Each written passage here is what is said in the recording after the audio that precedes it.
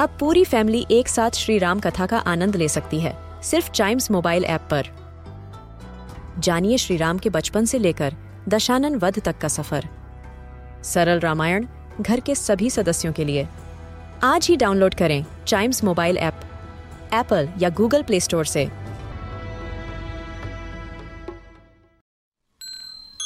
This is Chimes Radio original podcast. I'm sure all of us have heard about Howrah Bridge in Kolkata.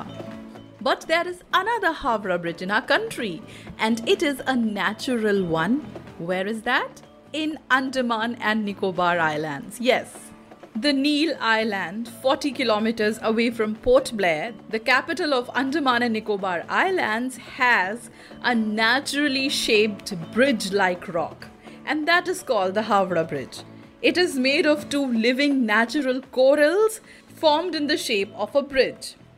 Many people call it the most beautiful place in Andamans. When you stand on this bridge, you can see many tide pools which tell us about the beauty the sea world has. This bridge also has an option of snorkeling in the seawater or scuba diving.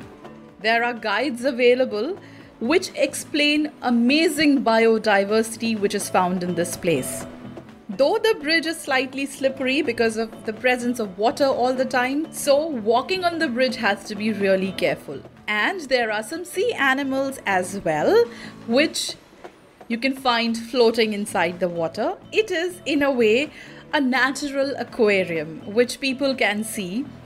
And it is absolutely beautiful because you see the sea animals with your own eyes. And the waters, need we talk about them? Absolutely turquoise in color and mesmerizing. The animals you find are corals, fishes, snails, other sea animals. And the best time to visit is around the low tide, because when the tide is high, the water level is quite high as well, which makes it really difficult and risky to walk on the Howrah Bridge.